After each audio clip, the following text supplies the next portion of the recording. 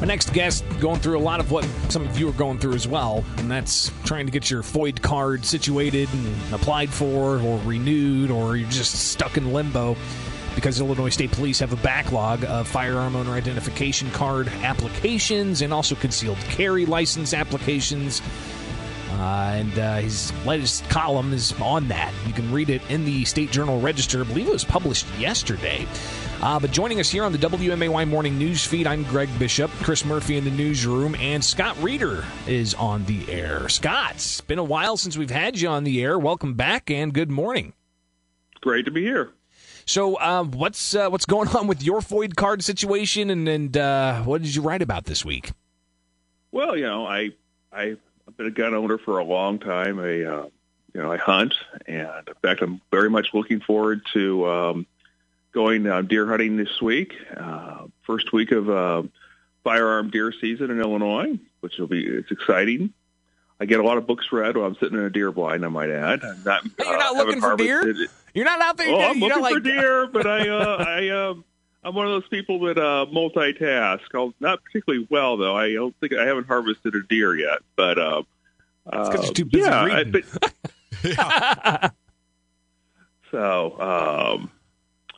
But no, the FOID cards we have expire after 10 years. I sent in an application, tried to apply online.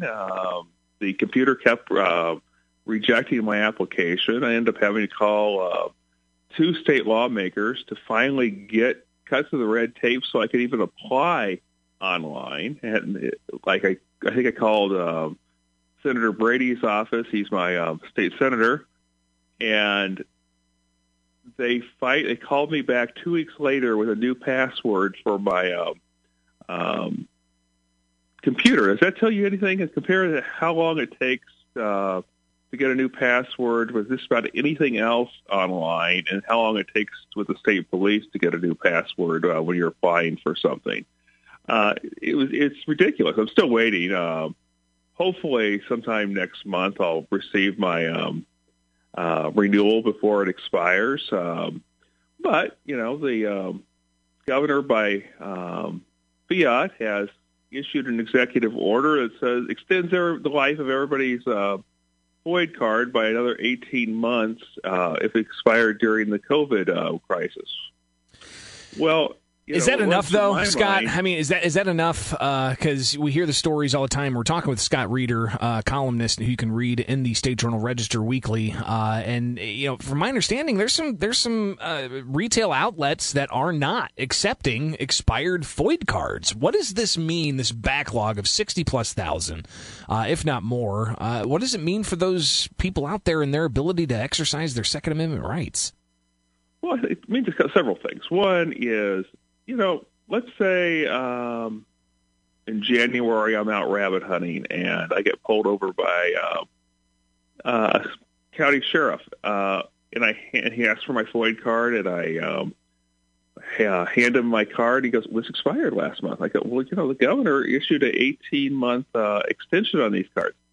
You're dependent on that deputy, or, for example, if you have a gun for protection in Chicago or whatever, the police officer knowing that this has been issued." I mean, that's a high hurdle to expect officers to know about, and you're subject to arrest that has a penalty of up to a year in jail if you get arrested. Now, admittedly, once you're arrested, you can hire an attorney, and the state's attorney will probably drop it.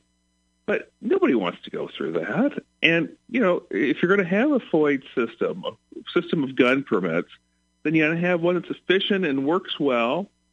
And Illinois does not have that. Yeah, we do not have that in this state. And I get flooded into my email inbox, and I'm sure you are as well, with people across the state saying, they applied for their FOID card months ago. They applied to renew their FOID card months ago, have not heard anything. You've got people who applied for their FOID card initially for the first time ever, and they haven't heard back. And they're not able to exercise their Second Amendment rights in Illinois because they don't have that legal FOID card to be able to go buy guns or ammunition. Scott Reeder joins us. Chris Murphy in the newsroom with a question. Yeah, Scott, this seems to me I don't know about what you've done with investigation, but it seems to me that this is all part of that technology problem that the Rauner administration tried to address, halfway through their administration and got roadblocks on, because I can firsthand 4 years ago when I got rained out at the Illinois State Fair, looking at them taking orders from a green screen and an old push button phone with touch tones and a push button in there. If that's a microcosm of what technology is running on Illinois, it's no wonder we can't seem to get anywhere with any of these things with IDS or the FOID card or anything. Well, what I'm told is, do you remember back in the dark ages when they had that computer program COBOL? Mm-hmm. I'm told that's the program they use over the state police for FOID card things. Nothing wrong with the program, but it's just an ancient system. I mean, I'll be honest with you, I was kind of suspicious. Gun ownership, Second Amendment rights are not a high priority for a lot of folks. So I wondered, if the current administration was downplaying the need here. But, I found exactly the opposite. They're hiring people. They've hired 21 people to just do background checks and do all of that. They're having the current staff work at least a full week of overtime every month. They're seem to be spending the money to do these things. It's just they're overwhelmed. One of the things that it takes like 6 months to get them trained, and it's hard to blame a pandemic on this because, Scott, this was happening way before the pandemic. Yeah, absolutely. This has been going on for years. And in fairness, it happened under Rauner. It happened under Quinn. It's happening under a Pritzker. I mean, it's not a Republican or a Democrat thing. It's not a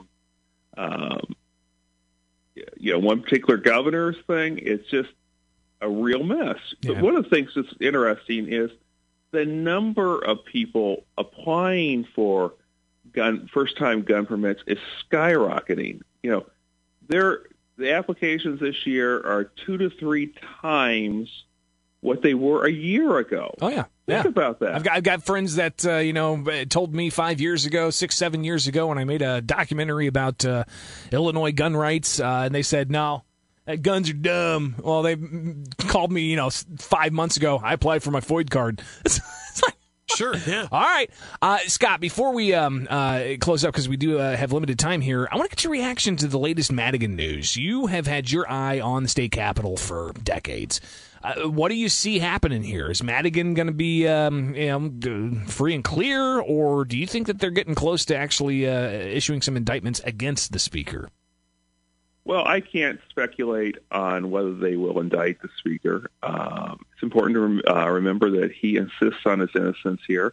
But what I can say is this.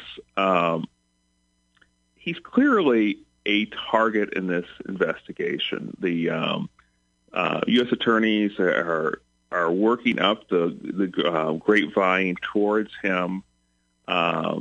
They indicted his best friend yesterday, Michael McLean. I mean, he was best man in the speaker's wedding years ago.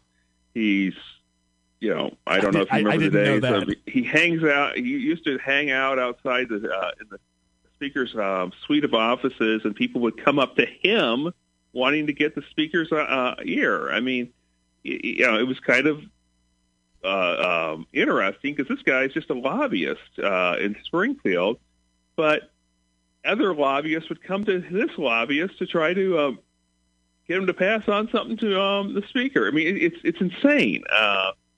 So yeah, I mean, this is somebody who's actually a confidant of Speaker Madigan. And now he's under indictment for bribery and conspiracy. Scott, let's have you back on to talk about that in particular, because it's going to be an ongoing developing story, all right? We'll talk again soon. Okay, sounds great.